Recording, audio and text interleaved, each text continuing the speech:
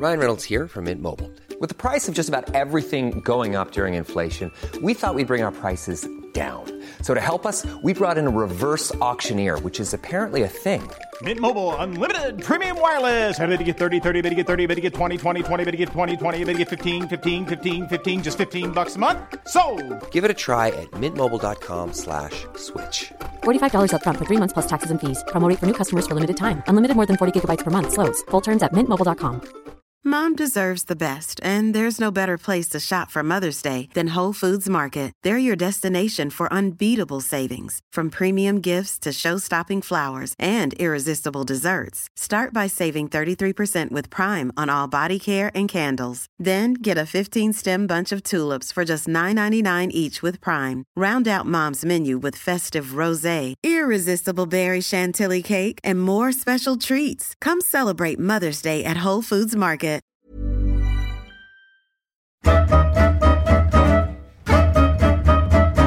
Han är född i Vitryssland. Han är fostrad i forna Sovjetunionens hårda skola. Han flyttade till Sverige 1994. Han är svensk stormästare i schack. Flerfaldig svensk och nordisk mästare likaså. Numera är han coach, huvudcoach för det svenska schacklandslaget. I Holmgren möter avsnitt 166 hör du Yevgenij Agrest berätta om sitt liv, sin karriär och om likheten mellan fotboll och schack. Vill du komma i kontakt med mig så går det alldeles utmärkt via Twitter, Niklas_Holmgren, hemsidan niklasholmgren.nu eller Facebook-sidan Holmgren möter. Yevgenij Agrest, god lyssning.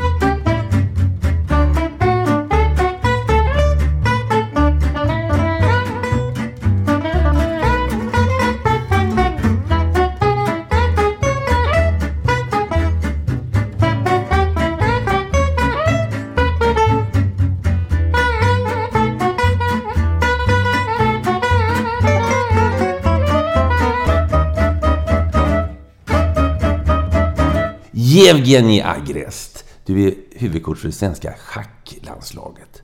Likheten mellan fotboll och schack, det är många som ofta gör den jämförelsen. Hur ser den ut för dig? Ja, det är framförallt strategiskt kanske i första hand, och det är ju ur tränarperspektiv. För det är ju, som spelare tänker man kanske inte så mycket på det, även om det är ju, man brukar säga, schack brukar kallas som modell av livet. Och där är ju så att trots att schackbrädet begränsat med 64 rutor, så möjligheter är i stort sett oändliga där, i stort sett där.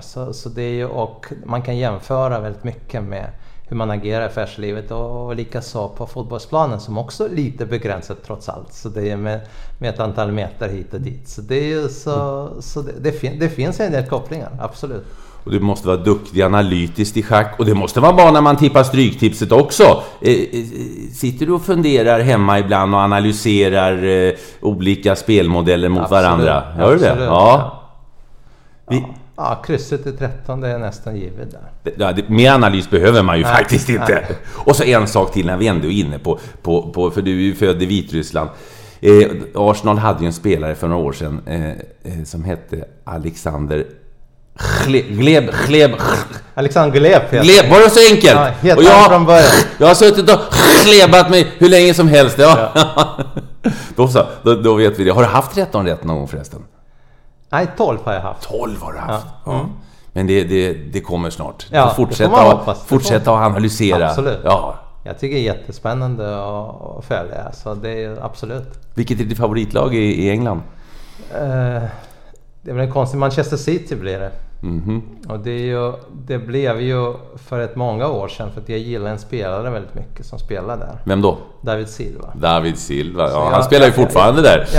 Jag tycker att han spelar lite schack på sätt och vis. Ja. Han ser olika drag där och han ser lite olika lösningar. Och sen det har inte blivit sämre när Guardiola kom dit. Så det är ju det som fascinerar mig, kanske inte det antalet pengar som de spenderar, men sättet hur man tänker, man lägger upp spelet och så vidare, och det gillar jag mest av alla lag i England. Ja.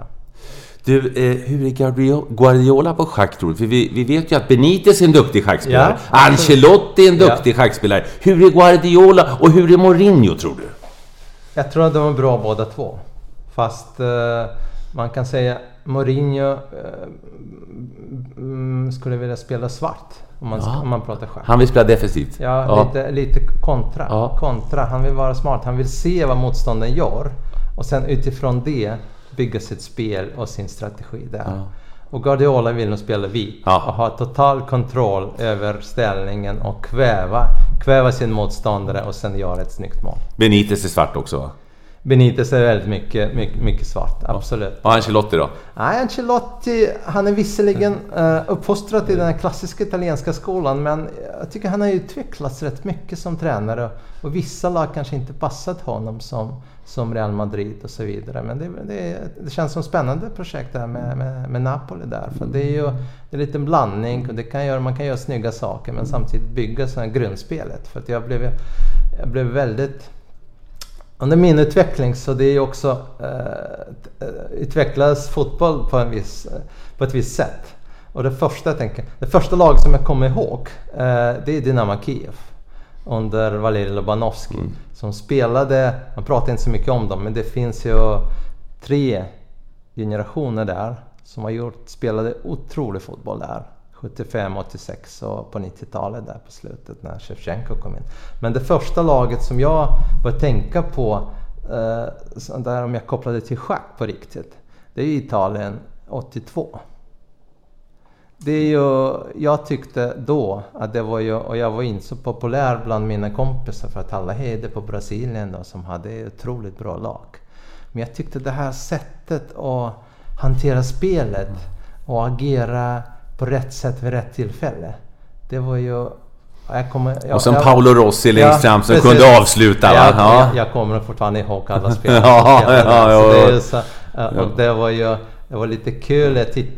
Det finns ett program som heter Dream Team där på Sportkanalen, så jag tittar ibland där när de väljer olika lag, och det var ju, och Rossi var ju nära för att komma in som i topp 11, så det är där, men det gjorde han inte till slut, men för de tyckte att det var bara VM som han gjorde så bra, så det fanns ju andra på den tiden, men ja.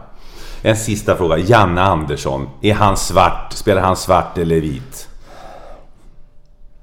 Eller anpassar han sig efter motståndet? Nej, det tror jag inte. Jag tror att han spelar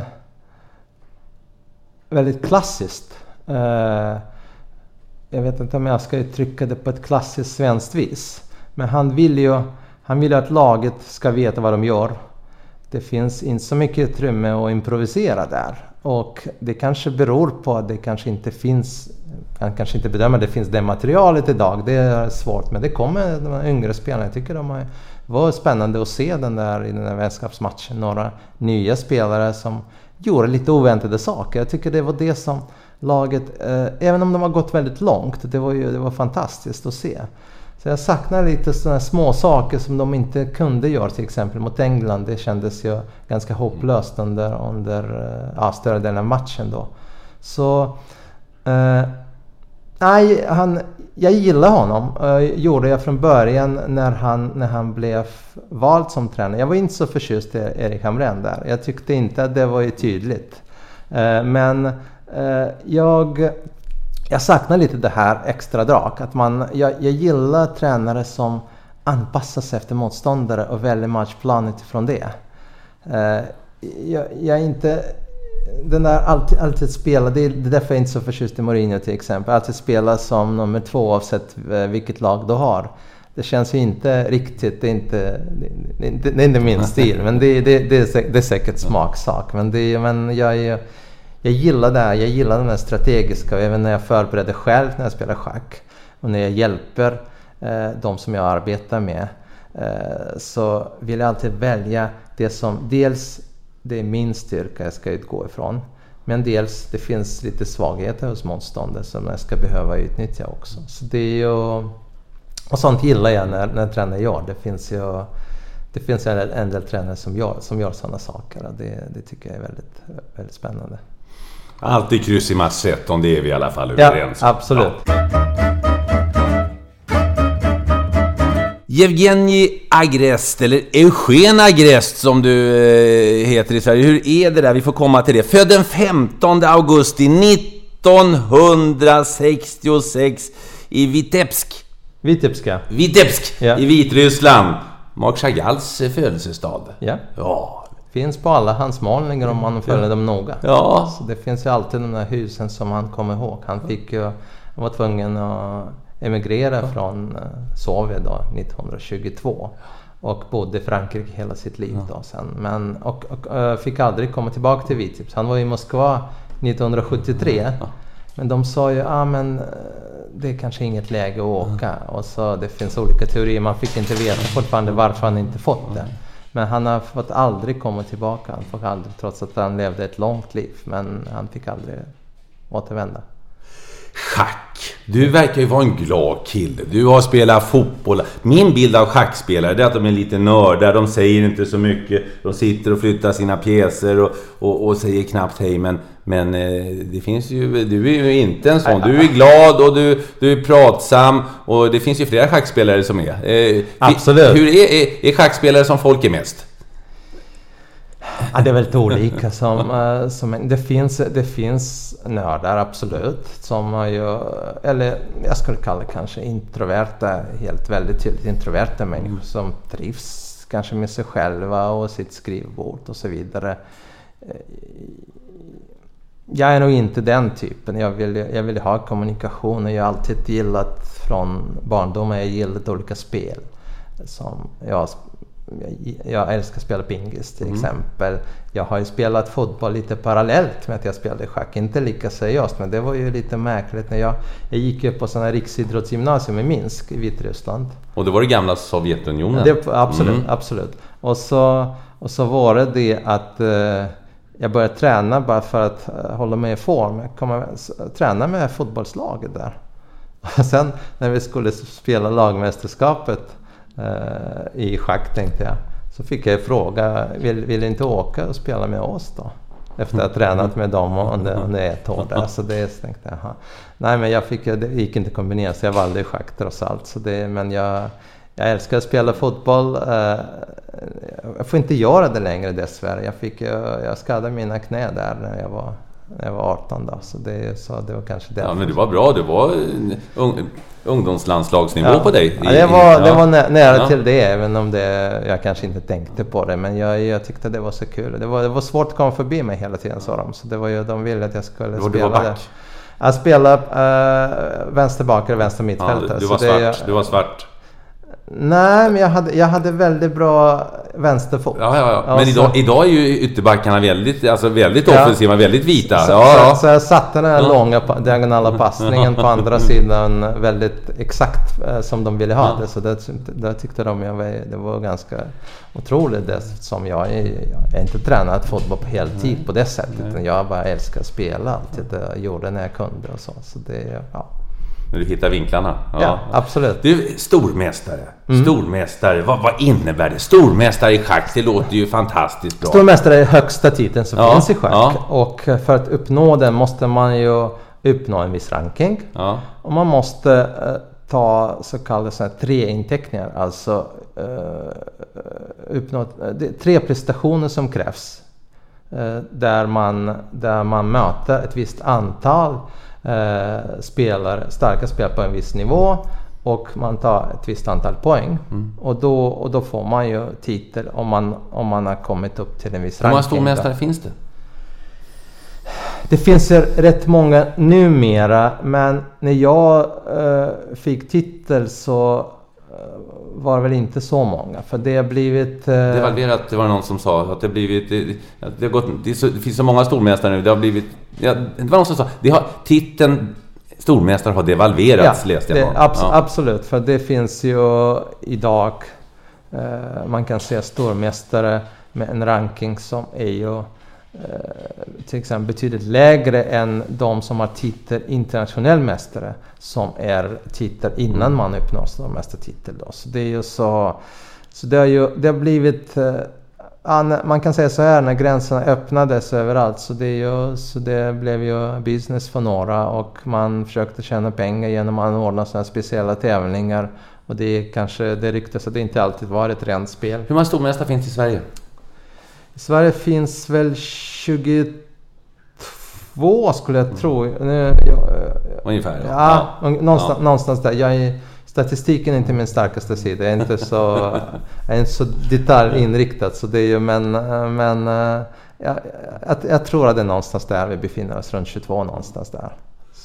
Vi ska återkomma till din karriär, men du anses ju vara en av de bästa schackspelarna vi har haft i det här landet. Skolad i den gamla sovjetiska skolan. Det finns ju Ulf Andersson och det finns ju från tidigare tider också. Men du född och uppväxt i Vitryssland, i forna Sovjetunionen, född 1966 alltså. Du har ju gått igenom en dramatisk tid med verkligen det kalla krigets vindar och den gamla sovjetiska skolan.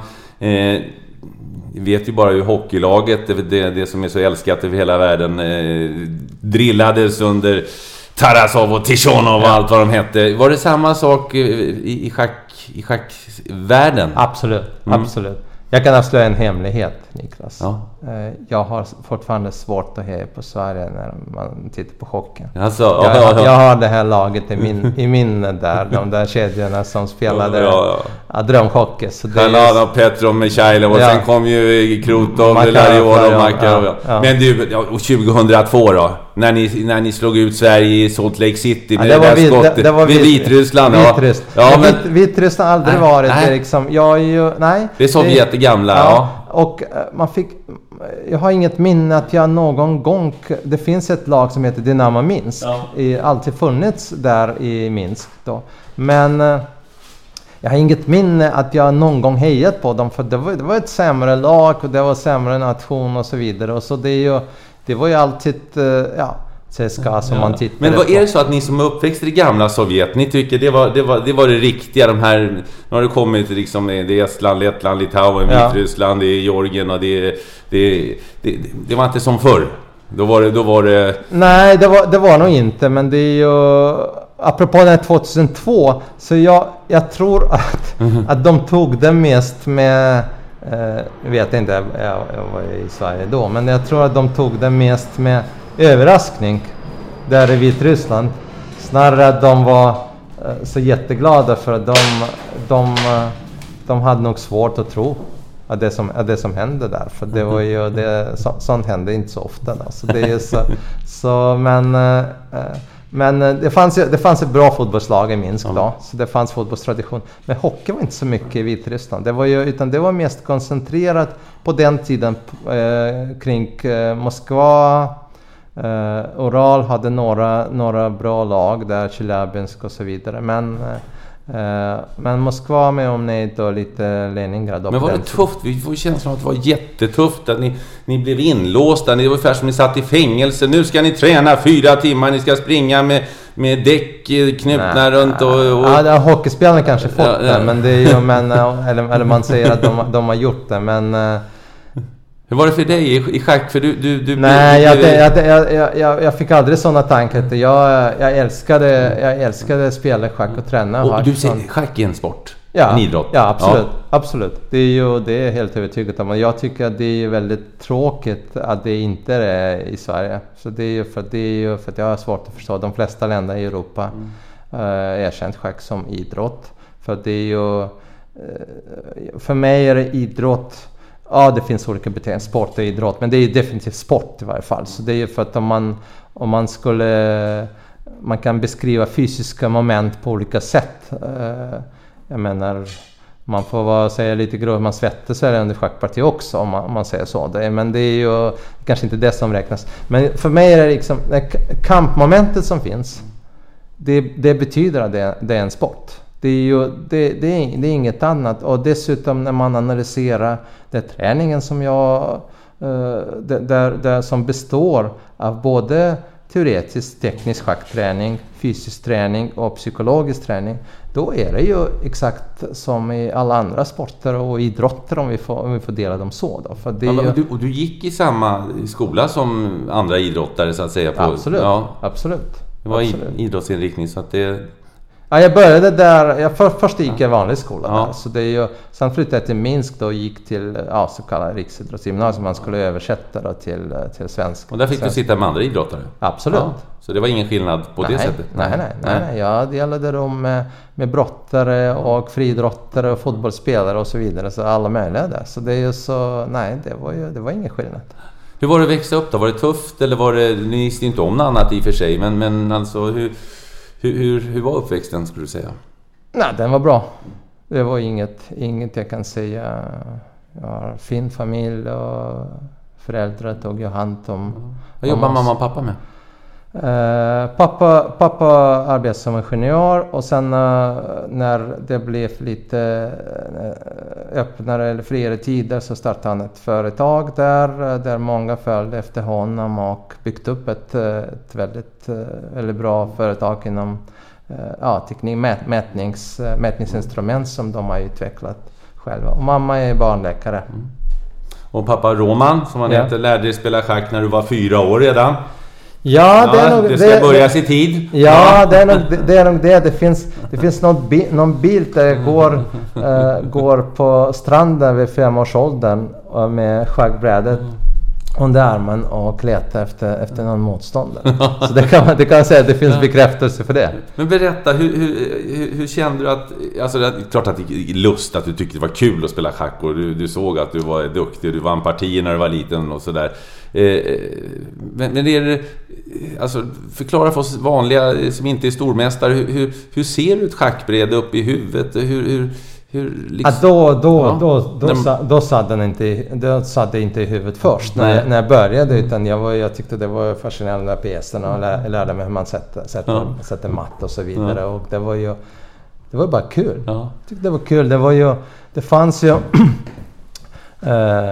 under Sovjettiden så premierades schack på ett visst sätt, och det fanns ju, som man vet idag, lite politiska anledningar att folk skulle komma bort från att tänka på andra saker och så vidare.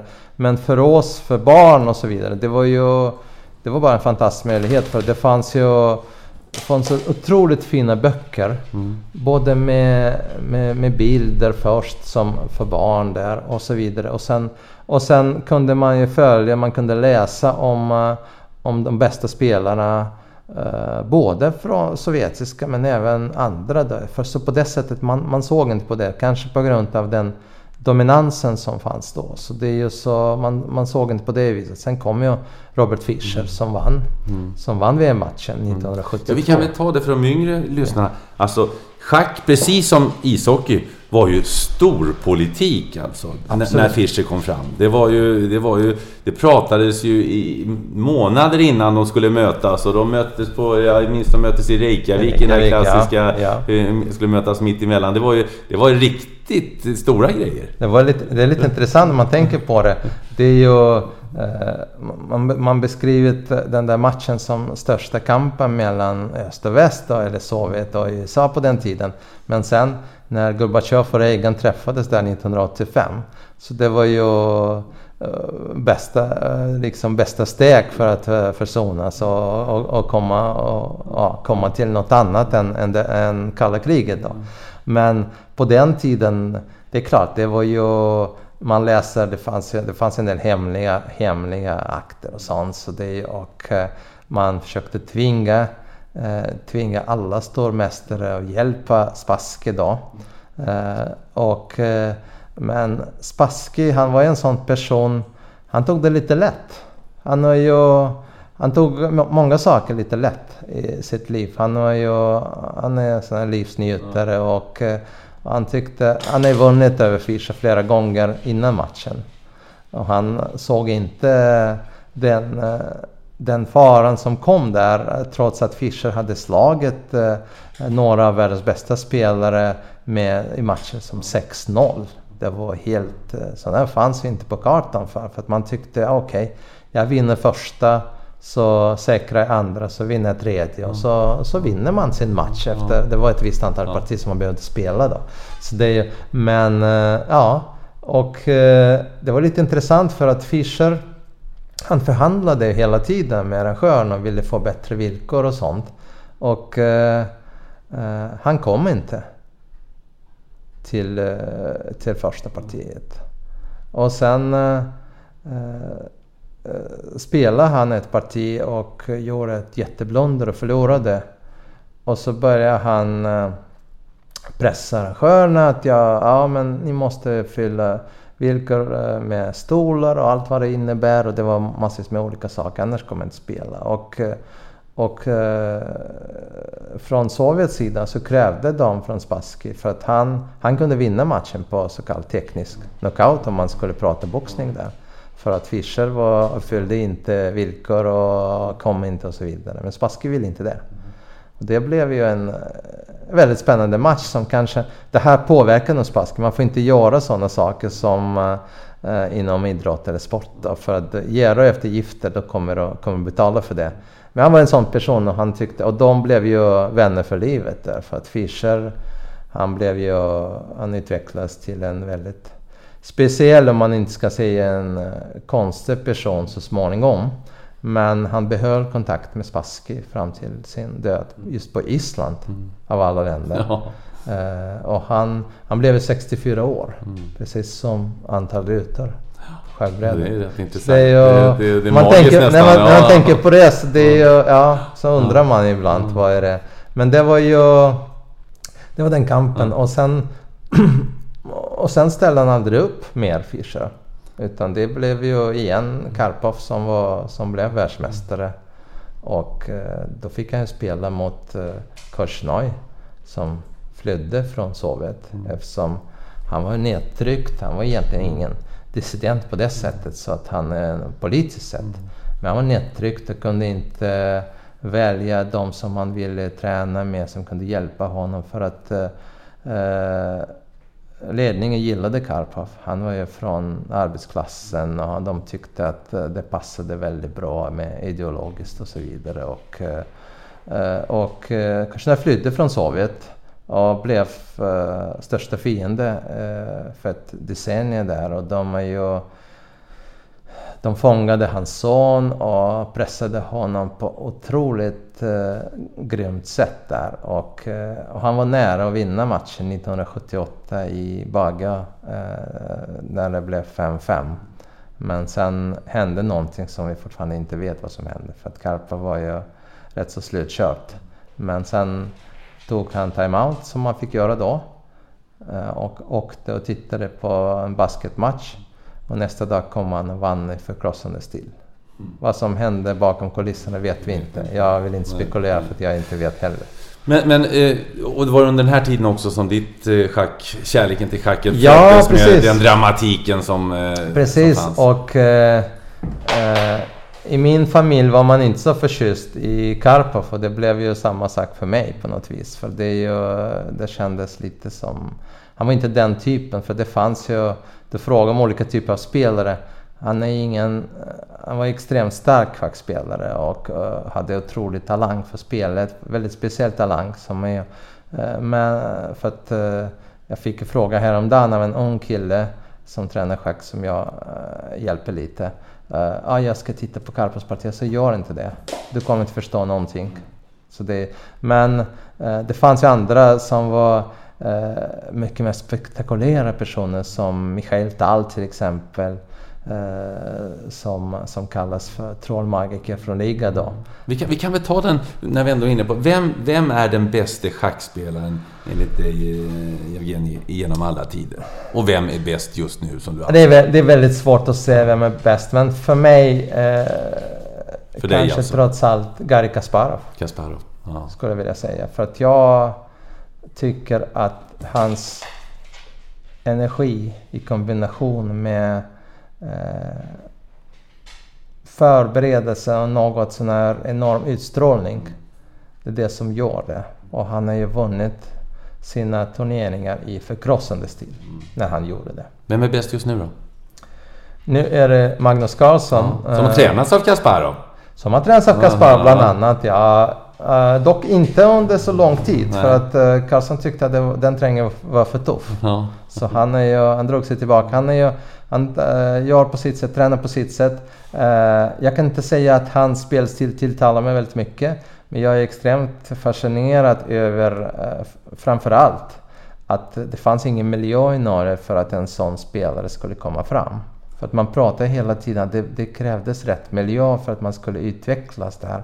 Under Sovjettiden pratade man behövde flytta till större stad för att kunna få möta starka spelare och det är många tävlingar och så vidare. Han hade ingenting. Han hade visserligen mycket stark spelare, Simon Agdestein, som för övrigt varit uttagen till norska fotbollslandslaget 1994 då. Men spelade inte då, men mycket stark stormästare också. Så han har tränat Magnus Carlsen från väldigt unga år fram till han blev mycket stark. Nu använder han ett helt team och spelar, och han spelar mycket starkt och gör väldigt få misstag. Men det är inte riktigt min schackfilosofi kanske, den stilen som jag förespråkar som Magnus Carlsen spelar i. Så men han minimerar misstag. Hur ser det ut i schackvärlden? Hur många kan leva bra på sin schack? Det kan man säga, som det ser ut idag, det som schackvärlden väntar på med stor spänning, det är VM-matchen mellan Fabiano Caruana från USA och Magnus Carlsen som kommer ta plats i november i London. Och där förväntningarna är väldigt stora. För att i de senaste tävlingarna har Caruana kommit före Magnus i flera tävlingar. Och det är ju den som kanske idag kan utmana honom på många sätt och vis. Han är ju lite yngre till och med, 2 år yngre än Magnus. Magnus är fortfarande väldigt ung. Han är väl 28 fyller han i år, född 1990. Fabiano Caruana född 1992. Och stor talang också han och det blir jättespännande att se. Sen hur många kan leva, man kan säga det beror lite på hur man tänker, vad är det vilken levnadsstandard man pratar om, och man kan väl säga så att det finns möjligheter att leva på mellanklassnivå om man rätt så framgångsrik spelare topp 100 i världen. Vad går det? Det är ungefär 100 stycken som kan leva okej på sin schack.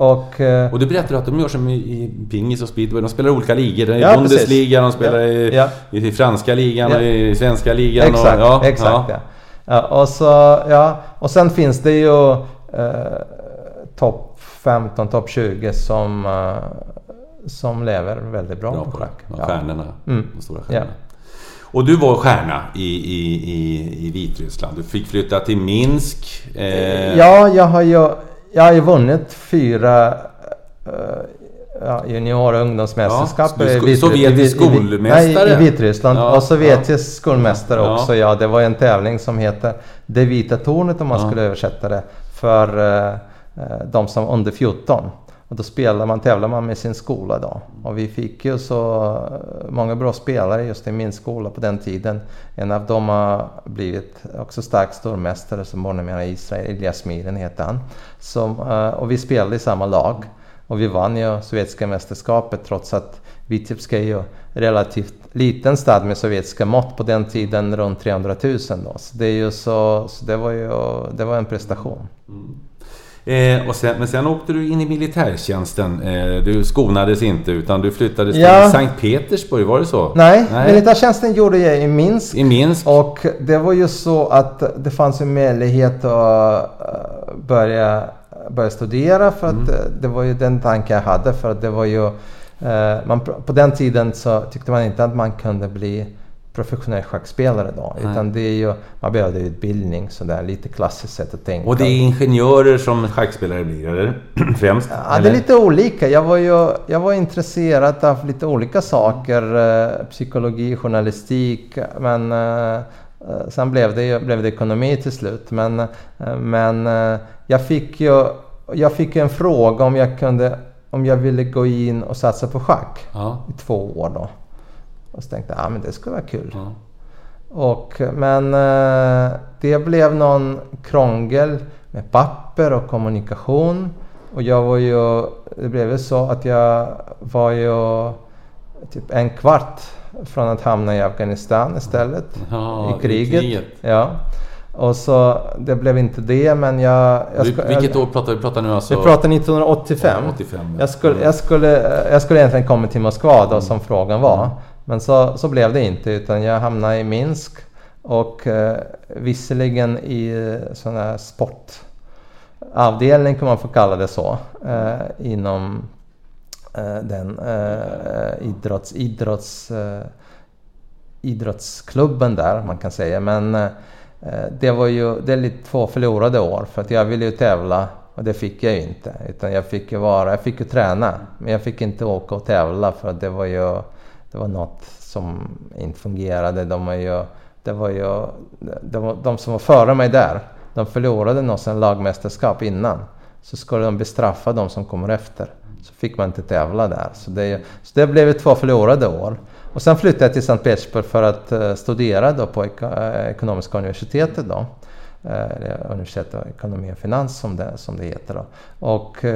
Och då fick jag ta det något från scratch kan man säga. För det var ju, där hade jag inga meriter. Jag fick ju kvalificera mig från botten där. Och sen, 1,5 år senare så spelade jag i stadens lag som var likvärdigt med vitryska kan man säga landslaget då. Det är en stor stad, 5,5 miljoner då. Så det är ju så, och så började jag tävla då. Och sen blev det så att det förändrades i världen också, så öppnades ju gränser. Du sa, du läste någonstans att du fick ju inte resa utomlands och tävla. Vad så? Det gick, utan det blev lite samma pöl. Nej, precis. Det fanns den möjligheten fanns inte. Nej, utan det är först 1989 kan man säga, det var första tävling där vid årsskiftet, men sen på riktigt började jag resa 1990 då och tävla. Och så först var i Polen då. Jag spelade i ett lag. Jag älskar att spela i lag. Jag är en lagspelare och gillar den där sammanhållningen och engagemanget och så vidare. Så det vann jag ju polska lagmästerskapet 2 gånger. Och sen började jag resa lite runt. Kom till Sverige 1991 för att delta i öppna ESM i Malmö i mars. Och varit här några gånger under tiden, sen också tävlat lite. Jag har fått lite närmare kontakt med en klubb som heter Sollentuna ESK på den tiden. Och av det blev det till slut ett projekt där jag flyttade till Sverige med min familj. Och vi startade något. Det laget låg ju i division 2 när jag kom till Sverige då. Och jag kom ju att träffa dem och det var en styrelse och lite klassisk svensk styrelse kan man säga. Och då frågade mig, men vad tänker du göra? Så la jag fram en vision som 2 år spelar vi elitserien och om 3 år vinner vi där. Och de satt ju allvarliga, men de började skratta allihop åt mig. Och så när det blev så, när 3 år sedan vi vann elitserien, så var ett möte till, så jag kommer ni ihåg, ni skrattade åt mig. Och sen dess har det blivit, laget heter lite olika sen i olika tider, men vi har tillsammans vunnit 10 SM-titlar i lag. Svensk och nordisk mästare är det? Det är individuellt, ja. Jag har vunnit, och sen massa lagtitlar absolut. Jag har vunnit jag är lagmästare i Österrike och i Polen. I Sverige då, och i Sovjet på ett visst sätt då. Så det, och sen har jag ju tävlat i både Tyskland och Frankrike, och det har jag vunnit individuella bordspriser, men inte vunnit lagmästerskapet, men individuella bordspriser har jag vunnit. Hur var det då när så att säga muren föll? Blev det liksom annorlunda från en dag till en annan? Fick ni helt plötsligt, varsågod Evgenij, åk iväg och tävla nu? Eller hur fungerade det? Först tänkte jag inte alls på det. Nej, utan det är ju, men jag såg ju att några började resa, så tänkte jag, men de är inte så mycket bättre än jag, eller de är inte alls bättre än jag då. Så det är ju, så börjar ju någon berätta, men det finns ju möjlighet nu, man kan söka om ett pass och sen finns det en tävling här och den är öppen för alla och du kan börja spela. Och så börjar man först med lite sådana länder som låg på nära avstånd och det var inte så jättedyrt att ta sig dit och så. Så det är ju så började det. Så det var ju Polen och Ungern först där. Sen började jag resa. Jag har varit i många delar av världen sedan dess då. Så det är ju... Du kom till Sverige 1994 och du lärde dig, det är ju aktuellt nu, du lärde dig svenska fort och du var målmedveten där också om att du skulle lära dig svenska. Ja. Du prata. Ja, det ville jag. Ja, det var ju lite intressant. Vi bodde första några månader bodde vi hos en vän och där fanns började titta på TV och jag blev rätt så fascinerad. Det fanns ju filmer på engelska där med svensk text. Sånt var ju otänkbart där, utan allt var dubbat hos oss då. Och jag kunde engelska då, så det är ju så då började jag göra det. Jag tittade på spännande så actionfilmer och sånt, så började jag lära mig och sen det var lite lustigt, det var innan jag började på riktigt studera svenska. Det var ju vi spelade i någon tävling lite lokalt där och så det var en kille som skulle skjutsa mig.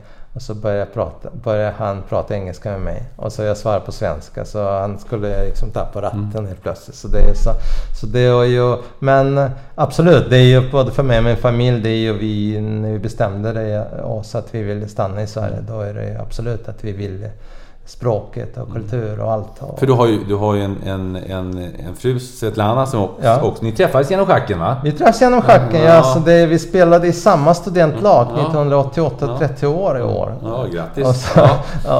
Och vi började träffas och sen 1991 fick vi en dotter som heter Inna. Och både Svetlana och Inna spelade det svenska schacklandslaget då. Inna spelade...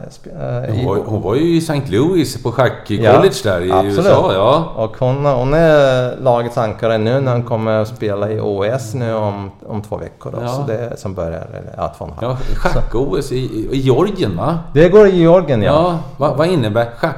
Ni har ett eget OS för ni... Schack-OS spelas vartannat år. Och vartannat år spelar kontinentalmästerskap då i lag 1 för vår del. Och Schack-OS i öppna klassen, som det kallas numera, man får inte säga herrklassen då, utan öppna klassen då. Så det är ju, den samlar 180 lag.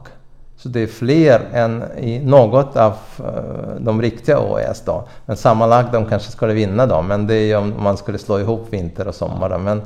Och det är ju lagtävling. Där 5 spelare i varje lag.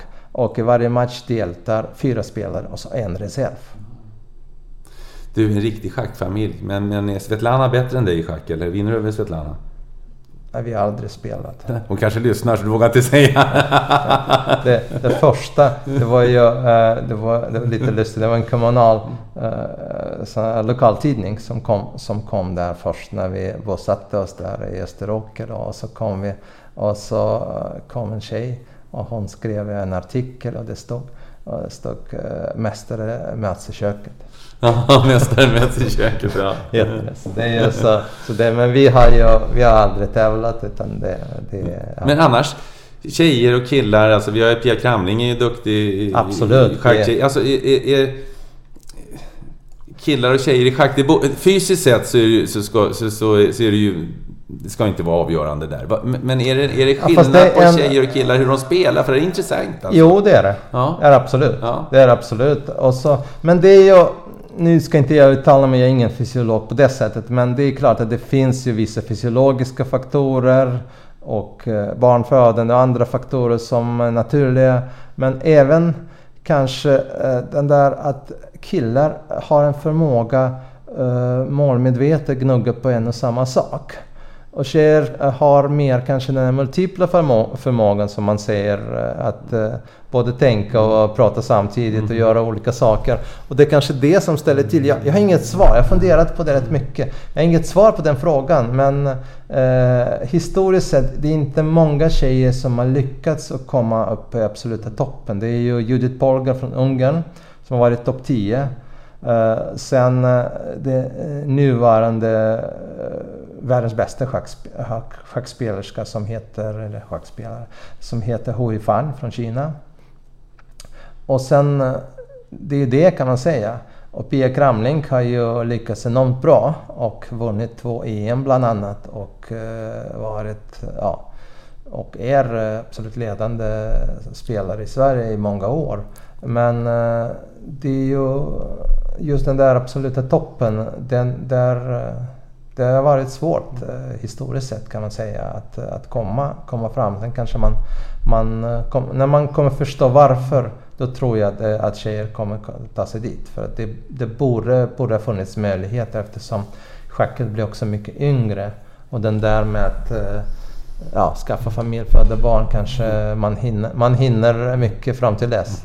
Om man får säga så. Men det är lite min teori. Så det är ju så återstår att se hur det kommer att utvecklas. Men jag är ganska övertygad. Det är ingen skillnad på hjärnan. Det är inte det.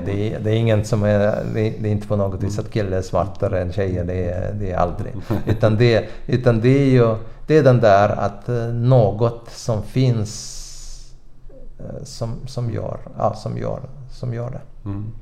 Så det är mycket schack hemma hos familjen Agrest? Ja, det är en hel del. Du har en son också ju. Jag har 2 söner. 2 söner? En som spelar fotboll, som spelar i Assyriska numera. Och en som har testat fotboll men valt nu att satsa på pingis. Ja. Och de spelar schack båda 2 också. Och jag tror att schack kan hjälpa även Anton, min äldre son, och fatta beslut på fotbollsplanen också. Ja, det är ju intressant. Du älskar när det är sån här pjäser, den nya grafiken, du kan flytta spelarna hit och dit. Och, jag gillar den där när man tittar fotbollsplan lite från ovanpå där. Så det är liksom så att man visar neråt hur spelarna rör sig med den där moderna tekniken. Det älskar jag när man visar det, för då kan man ju se hur tränaren har tänkt. För det hinner man ju inte om man visar den där platta bilden, utan det blir väldigt, väldigt speciellt. Favoritämne i skolan, vad var det? Matematik? Nej. Historia faktiskt. Historia? Ja. Jag tänkte att schackspelare har liksom minne för... Jag tycker historia kan lära oss väldigt mycket i vår moderna utveckling, och jag menar, människor har inte blivit mycket smartare. Inte? Nej. Det är tekniken och teknologi som har utvecklats. Jag tror inte att... Det är klart att hjärnan utvecklas när man lär sig många nya saker, men just man pratar hur smart man är och hur man är i grunden. Jag tror inte det förändras så mycket. Det tror jag inte. Du, hur arbetar man i schack? Hur tränar man? Hur bygger man upp ett lag? Hur viktigt är det med att ha en god lagsammanhållning? För att du spelar ju... Ni spelar ju inte dubbel i schack, va? Nej. Det gör man ju kanske, även om du har man kan göra på skoj. Ja, det får skoj. Ja, det är rätt så fascinerande form faktiskt. Bara för publiken. Ja. När till exempel en rätt så stark spelare spelar tillsammans med en spelare som inte är lika stark, och samma sak på andra sidan, och de gör vartannat drag. Det blir ganska kul att följa det, för att de inte alls sammankopplade på något vis och så vidare. Så det är ju det är rätt spännande. Men i övrigt, man tränar ju som den tekniska biten som innebär partiet består av 3 delar, om man skulle dela lite grovt: öppning, mittspel och slutspel. Och slutspel handlar mycket om teknik och exakta kunskaper. Mittspel handlar mycket om kreativitet, förmåga att hitta vägar, och om inte vinna i mittspelet så komma till ett bättre slutspel. Och det är ju till exempel Magnus Carlsen är fantastiskt bra på. Det är ju hans enorma styrka, att han ser den här längre perspektivet där och kan se var han kan. Och det är det som skiljer kanske de bästa spelarna, den här förmågan att se lite längre och lite mer nyanserat. Men i övrigt så det krävs ju utan tvekan fysisk träning, och de flesta schackspelare är vältränade, tränar både kondition och en del träningsstyrka, och det tror jag ju hjälper många. Och så för det är ju, man får energi av det. Och sen naturligtvis den psykologiska biten, mentala biten, kunna fokusera och slappna av. och just det här att kunna återhämta när man behöver. För det är ju det viktigaste för schackspelaren egentligen är inte förberedelse, inte hur man har sovit. Det är helt avgörande att huvudet fungerar, för du kan ju förbereda öppningsdelen väldigt bra. Öppningsdelen handlar väldigt mycket om minne och idéer som man hittar för att få sin motståndare lite både ur balans och ur den planeringen som motståndaren hade. Men sen när det kommer till kruten till slut så måste avgöra. Och då måste ha ett huvud som fungerar. Och då ska det vara verkligen på topp där. Så det är de bitarna. Jag tror inte det skiljer sig så mycket, som sagt. Om man bortser från den tekniska biten, det skiljer sig så mycket från övriga sporter.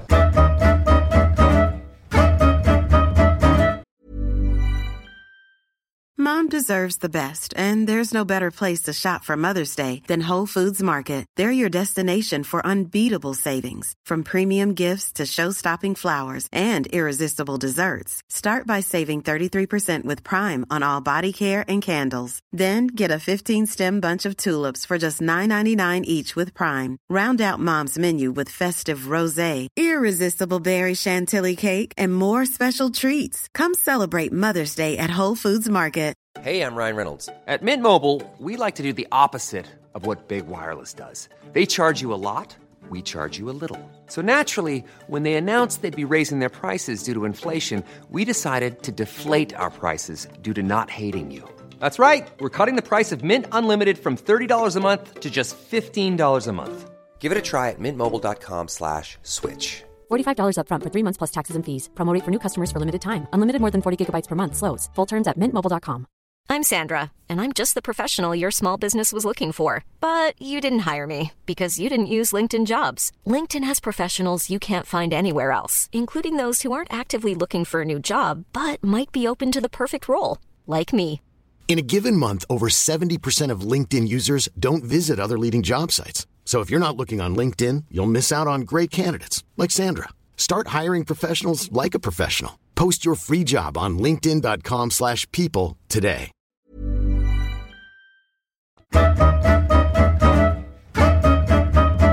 Hur mycket förberedelse är det för dig som coach när det gäller att scouta motståndare? Alltså, dels är jag ju övertygad om att man ska utgå från egna styrkor i första hand och se vad är mina styrkor, vad ligger de? Men sen naturligtvis är det väldigt viktigt att se vad motståndaren har för svagheter och preferenser för den delen.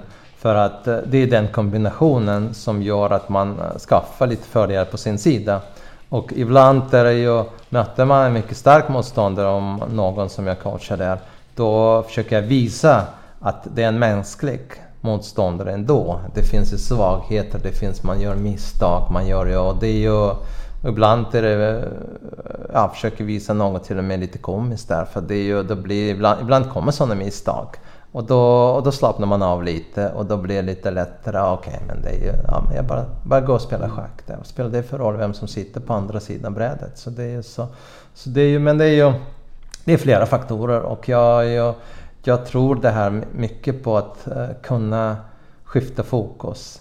Och det är så att, som jag ser, det väldigt svårt att behålla koncentration under så lång tid på hög nivå.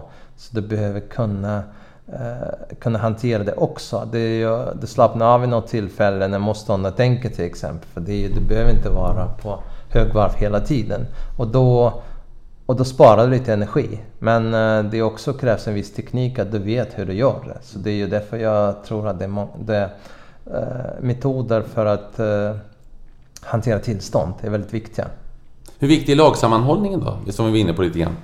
Jätteviktig. Att alla framförallt med om samma mål. Det är det vi vill åstadkomma. Och för mig är det viktigt att alla har samma värdegrund och spelregler inom laget. Det är till exempel att när laget spelar, det skiljer sig från många andra sporter, att man kan få remissanbud. Man kan ta matchen slutar inte oavgjort när tiden går ut, utan man kan få det med anbud och komma överens om ställningen är lika. Känner en bra schackspelare direkt att det här är fast, det här kommer här. Ja, absolut. Det är ingen idé att sitta här längre. Absolut. Ja, ibland känner man att man kanske tappar kontroll som man vill göra det. Och då är det väldigt viktigt att en spelare i laget frågar kaptenen: ska jag ta det med eller inte? För att det kan vara helt avgörande, för att spelaren hinner inte se. Och det är ju, eftersom jag ofta haft den här rollen som kapten, så har det ju varit också min uppgift. Och jag har förklarat alltid för spelare: idag är jag kapten, nästa gång är du. Så vi ska respektera de reglerna som vi har, och då kommer hjälpa oss. Och i de lagen där vi hittar den balansen att spelarna accepterar det har gått som bäst. Och mobiltelefonregeln? Ja, den uppkom 2003. Och jag blev ju den första som vann på det, som jag inte alls blev glad för. För att jag mötte dåvarande världsmästare Ruslan Ponomarev från Ukraina då. Och vi fick dem i första ronden jättetufft motstånd. Jag spelade ut honom fullständigt och gjorde redan avgörande drag. Och så ringde hans telefon. Det visade sig att han hade födelsedag den dagen. Och trots att de har flera gånger påpekade på engelska, så kanske inte engelska varit hans starka sidan då, och inte hans tränare heller. Och det är ju, och bakom mig stod ju vår ledare då. Och så han började be om ursäkt och så vidare. Så jag vet inte vad jag ska göra. Typ. Och så var ledare, och han är inte lika stark. Han förstod inte att jag var på väg att avgöra helt. Alltså, där vinner vi. Så det är ju så domaren kom och sa, men det är reglerna. Och så nästa gång blev jag ett offer där för det. Och det var ju i elitserien i sista ronden. Det var ju så att jag skulle inte spela den. Men sen eftersom det var ju klart, resultat var ju klart där för laget, och jag skulle inte spela det utan låta andra spela. Men sen en spelare blev sjuk på morgonen. Och så de kom in till mitt rum där jag bara låg och läste boken där. Och så sa de, men du behöver spela. Så packade jag ihop grejer och jag skulle resa hem sen. Och så sprang jag ju, det var ju några 100 meter där att ta sig dit. Och så kom jag till spellokalen, och så jag hade väskor med mig. Så kom jag hälsa på min motståndare. Jag var lite försenad. Hälsa och bad om ursäkt att jag var sen. Och så gick jag för att lägga väskor i bagagerummet. Och när jag var på väg dit så ringde min telefon. Så jag satt inte ens vid brädet. Men och det var min fru som ringde och undrade när jag skulle komma där, som hon visste att jag inte skulle spela då. Och så min motståndare blev så glad. Jag blev ju mest chockad över det, för att det här partiet betydde inte någonting för någon. Och jag trodde att det skulle vara kul för honom att få möta mig. Och istället så, han blev så glad. Han tog segern hellre. Ja, han tog segern på det sättet. Så jag var lite chockad, men ja. Du, i Norge, tack vare Magnus Carlsen, så är schack en jättesport. Det är jättemånga som tittar. Det är bra tittarsiffror på TV på schack. Hur ska vi göra i Sverige för att få fram en sån här, eller har vi någon sådan på gång som kan bli en motsvarighet, som kan få folk att börja intressera sig mer för schacksporten? Inte i dagsläget. Nej. Inte i dagsläget. Vi har en mycket duktig spelare som tävlar, som jag har tränat i några år, som heter Nils Grandelius, som hade och har möjligheter att komma dit. Jag vet inte om han kan komma så nära Magnus Carlsen, men han skulle kunna komma åtminstone någonstans topp 50, topp 40 någonstans enligt min bedömning. Men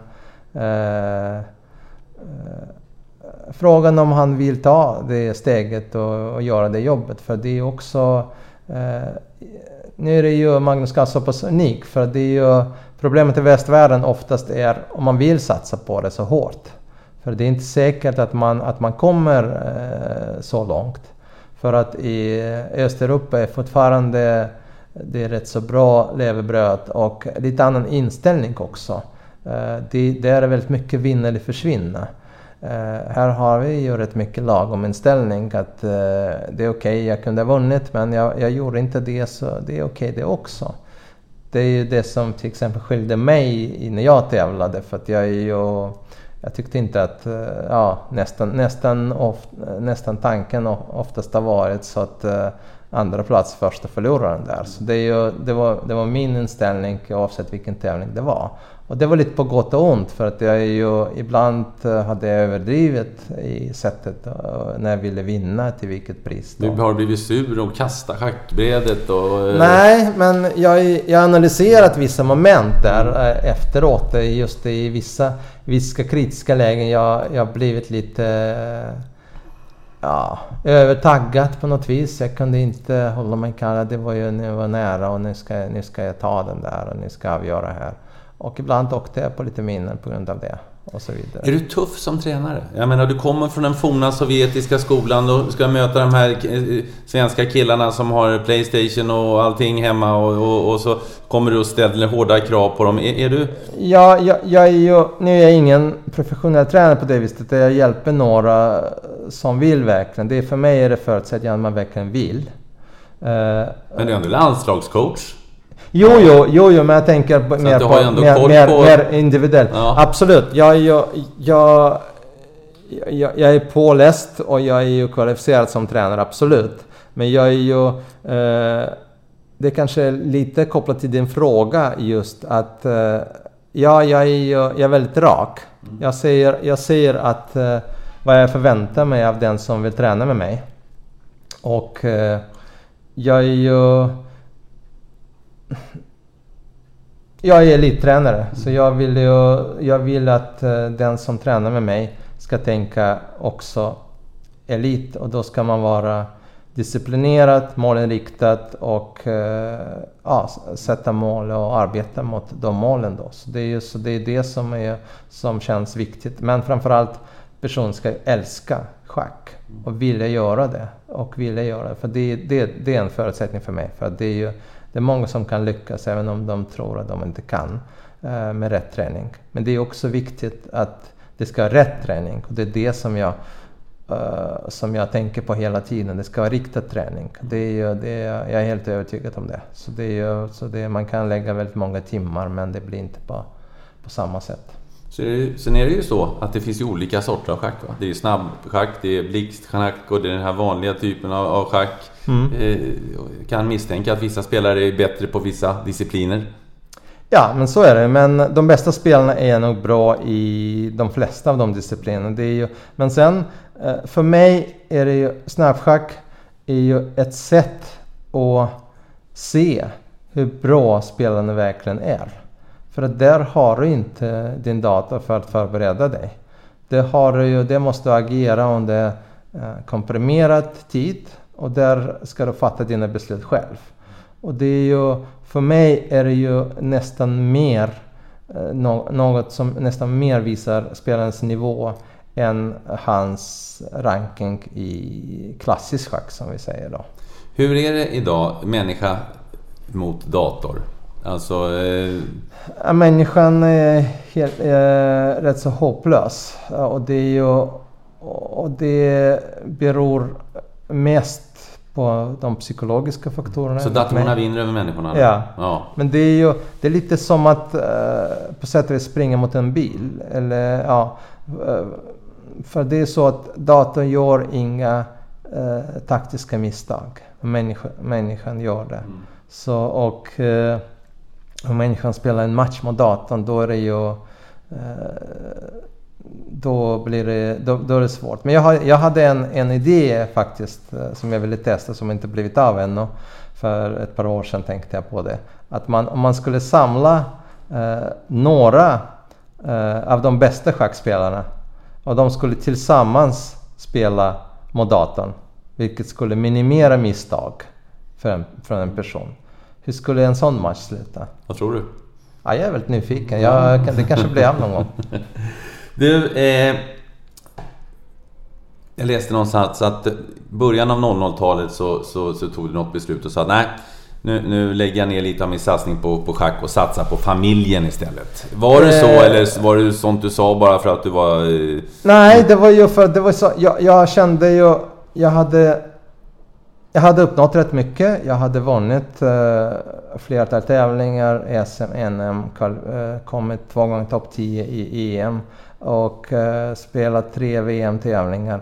Och sen när vi fick vår yngsta son 2005 så började jag känna att och sen var jag har alltid dragits till det också som jag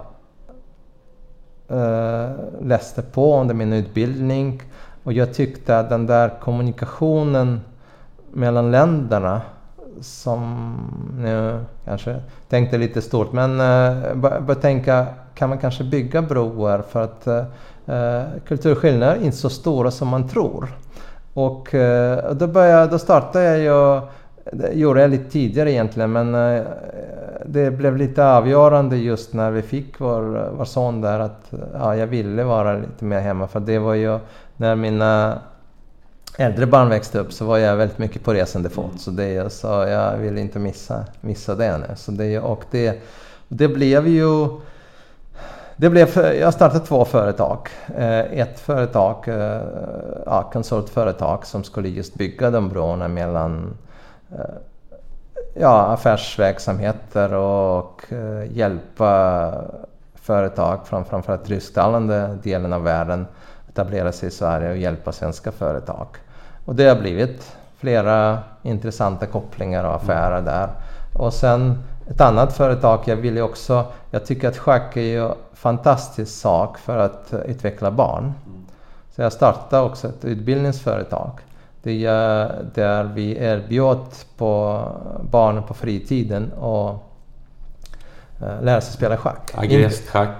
Agrest schackskola heter det. För det var ju så att man lär sig väldigt mycket när man spelar schack. Man lär sig räkna, man lär sig tankedisciplin, men framförallt man lär sig, tycker jag, både vinna och förlora på ett värdigt sätt. Och det tycker jag är väldigt viktigt. Och vi hade ett rätt så stort antal skolor som blev intresserade och verksamheten utvecklades. Men sen, och jag har ju sagt till förbundet att jag är inte intresserad att vissa bidragsdelar vill utveckla verksamheten. Så ni får ta och registrera alla ungdomar där. Men vi kan samarbeta i övrigt, och ni får inte tänka att jag spelar i en viss klubb. Utan nu vill jag utveckla det för alla då.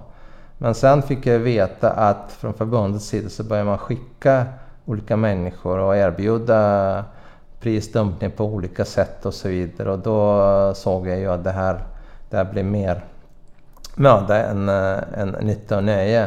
Och då är det ju... jag skulle satsa på det. Jag har ju skrivit ihop och planerat 6 böcker som jag skulle ge ut då. För att just visa olika steg i utvecklingen där. Det är bara en som har blivit av dem. Så det är för att jag kände ju, får jag sånt motstånd från de som jag skulle samarbeta med, då är ingen idé. Det finns ju andra saker att satsa på. Och jag har ju utvecklat lite föreläsningar, bland annat ett föredrag som handlar om att hur kan man applicera just problemlösning på schackbrädet till affärsvärlden, som jag redan nämnt där, så att man kan få, och det har blivit så att jag blev inbjuden till ett vd-nätverk, som det heter på den tiden, till ett företag som heter Management Partners i Malmö. Och de ville hitta något intressant, så jag hade lite föreläsning först, och sen spelade jag blindsimultan mot 5 lag. Det var ju... Och vann alla matcher? Jag vann alla matcher. Ja. Det var till och med ett lag försökte göra 2 drag i rad, och då jag påpekade det, och då var de lite tagna. Men och så fick jag väldigt bra kontakt med Management Partners grundare som heter Jeanette Paludan, och hon... Efter en tid så hon hade frågat mig, vill inte du jobba hos oss då och testa det här då? Och så har jag varit där nu sedan 2011. första året veckopendlade helt för att komma in i allting som man sysslade med. Och det som vi gör, det är vi hjälper ledare till framgång. Och det passar mig både att kombinera det inom sport och idrott och affärslivet då.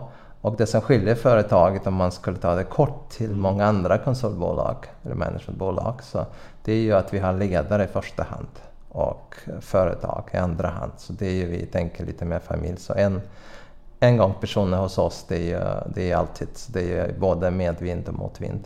Och där fick jag också förslag att mitt namn var ju så svårt att uttala för många, att jag skulle förändra det. Det blev inte svensk version som skulle vara bara Eugène utan E på slutet, utan det blev någon slags fransk version. Men i varje fall, det är ju samma namn. Och det är ju... Du och Chagall. Ja, det blev ju den kopplingen. Det inte var mitt förslag.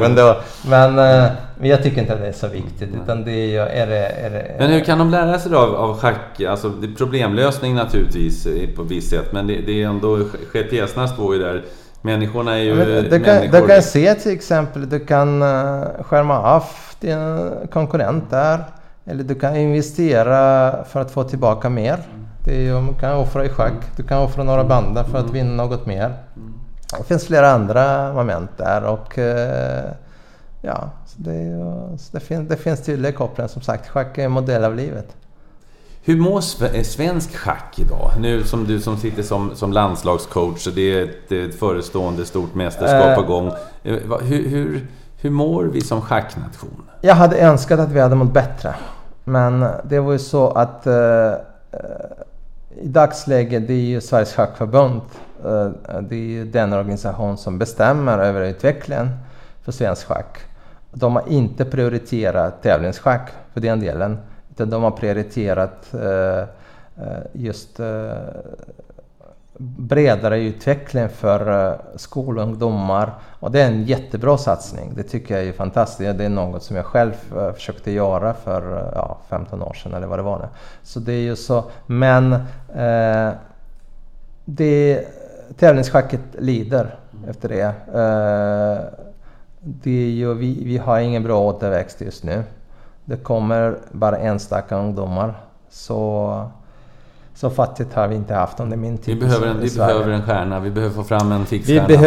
Vi behöver en stjärna. Vi behöver en tydlig policy med satsningar som säger att om du vill utvecklas så kan vi stödja dig. Och hitta vägar, hitta kopplingar. Det finns ju organisationer som Schackakademi, där ingår schackintresserade kändisar från affärslivet och så vidare. Det går att hitta kopplingar, men någon behöver göra det jobbet om man ska komma med lite öppna ögon och inte tänka på hur det har varit, hur det är, och vi har alltid gjort så och ändå kommit några spel, för att tiderna förändras. Och precis som du själv sagt, det finns ju många saker som lockar ungdomar idag. Man kan ju börja spela tv-spel eller en annan sport, så man behöver fånga dem tidigt och skapa det intresset då. Så du ser att du har svårt att se riktigt ljusa just nu? Just nu känns det inte så jättebra, även om jag har förhoppningar på laget som vi arbetar ihop. Det är ju så att vi har ett lag som rankat ungefär 30 i OS där. Men jag vet att de här killarna som är uttagna då, de har väldigt bra högsta nivå. Och kommer vi uppnå den nivån, eller deras åtminstone näst högsta nivå, då kan vi göra lite historia där. Så jag ska se till att hjälpa dem så gott jag kan. För att jag hinner inte tävla så mycket själv numera. Har du slutat nej, jag som elitspelare? Eller? Ja, det kan man också säga. Jag spelar i lagsammanhang i första hand. Och sen, jag gillar de där som du kanske hör, de där snabbare former. Jag har deltagit i flera snabbschacks och blixt-VM och EM. Och det vill jag fortsätta göra, för att jag älskar schack. Jag älskar spela schack, men jag hinner inte åka och spela en tävling 10 dagar för att jag har heltidsjobb. Och jag tycker det är jättespännande att utveckla saker i affärslivet numera. Måste jag fråga en fråga. idrott är ju ofta material. Det finns ju materialsporter. Då tänker jag, finns det något speciellt schackbräde som det ska vara för att du ska få den där rätta känslan? Ja. Absolut. Det heter Staunton. Ja. Staunton, det är ju... jag vet inte om det är efter honom, men det heter Staunton brädor och Staunton pjäser då. Det var en sån schackspelare på 1800-talet och där är lite speciell känsla. Och den är viktig. Spelas den i alla mästerskapen det? Ja. Och den känslan är viktig för att jag får ingen bra känsla så fort jag kommer någonstans och det är inte rätta pjäser om man ska spela med. För det känns inte att det är rätt nivå då. Så det är viktigt. Känslan är viktig. Jenny, har du någon devis där när du vaknar på morgonen och sen nu ska jag upp och göra en bra dag? Har du någon sån här visdomsord eller någon känsla som du försöker fånga? Jag försöker tänka positivt och hitta saker kring oss som man kan njuta av. Det är ju, jag älskar naturen, det är 3 saker så jag går till min fru. Det är berg, vatten och skog. Det jag trivs mest. Och där hämtar jag min energi. Där. Och det är det. Så inget just specifikt ord, men njuta av livet. Och Kasparov är den bästa genom alla tider? Tycker jag. Det tycker jag. Och du, är det något annat så här i slutet på intervjun som vi när du har chansen, Evgenij, att säga vad du vill som du känner? Jag önskar att vi skulle få stora tävlingar i Sverige och att vi skulle kunna visa snabbschack på TV och det skulle kommentera det. Vilket drag! Det är remi! Och sen ska du ha Schack-Sveriges hårdaste handslag också. Ja, jäklar. Tack snälla Evgenij för att du var med. Tack snälla. Tack för att jag var med. Tack för att du lyssnade. Vill du komma i kontakt med mig så fungerar Twitter utmärkt Niklas_Holmgren. Hemsidan niklasholmgren.nu eller Facebook-sidan Holmgren möter. Ha det så gott så länge. Hej hej.